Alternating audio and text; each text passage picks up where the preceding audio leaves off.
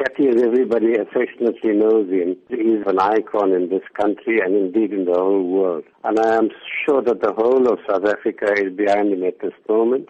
And they're all wishing him a speedy recovery, and so would many people all the world over, because he's made friends and he's got admirers, and he's hosted people at Robben Island over the years, and he's such a widely known person that I am sure everybody's keeping their fingers crossed, and it's been heartening to hear that signs are hopeful that he will make a recovery.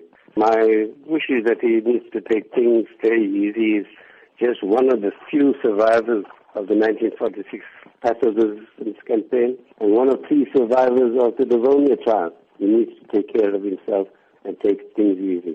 Having commemorated Anti-Racism Week with Human Rights Day as well, and the lessons that need to be taken away from how Ahmed Kathrada has projected himself. Even when he was sentenced to life imprisonment, always held the belief he was not going to be there for long. Unfortunately, it went on for 26 years. But he was always believed that his cause was a just one. He never gave up. One can see that in him right at the age of 87, he's still as active as ever. There are very few individuals like Kathy who were so committed to the cause of the Freedom Charter, and after 1994 to constitutionalism, the rule of law, placing the sun for all South Africans. He still holds that view. He will continue, I'm sure, to hold that view.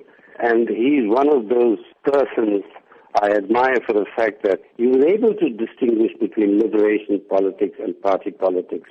You know, in the time of the struggle against apartheid, those who belonged to the ANC, the attitude was my party, right or wrong. Kathy, once we reached the stage of achieving a constitutional democracy, knew that party loyalty didn't trump everything else. As a long-standing member of the ANC, he has not been afraid to be vocal when he believes things are going wrong. And he's among those, along with yourself, who in fact signed a letter penned to the ANC concerned about the sake of the future generations. Yes. What does that say about his ability to tell it like it is? Humility is a hallmark of his character. He prefers to remain very much in the background. But when the time comes for him to speak out on what I'll call the excesses of the ANC, the misrule, he was never afraid to speak out, even if it meant breaking ranks. For me, the founding of the Ahmed Kathrada Foundation as a bastion in support of democracy, the formation of ANSA, the Anti-Racism Network of South Africa, all indicate that this is a man, despite having spent 26 years on Robben Island and at the age of 87, is not prepared to give up.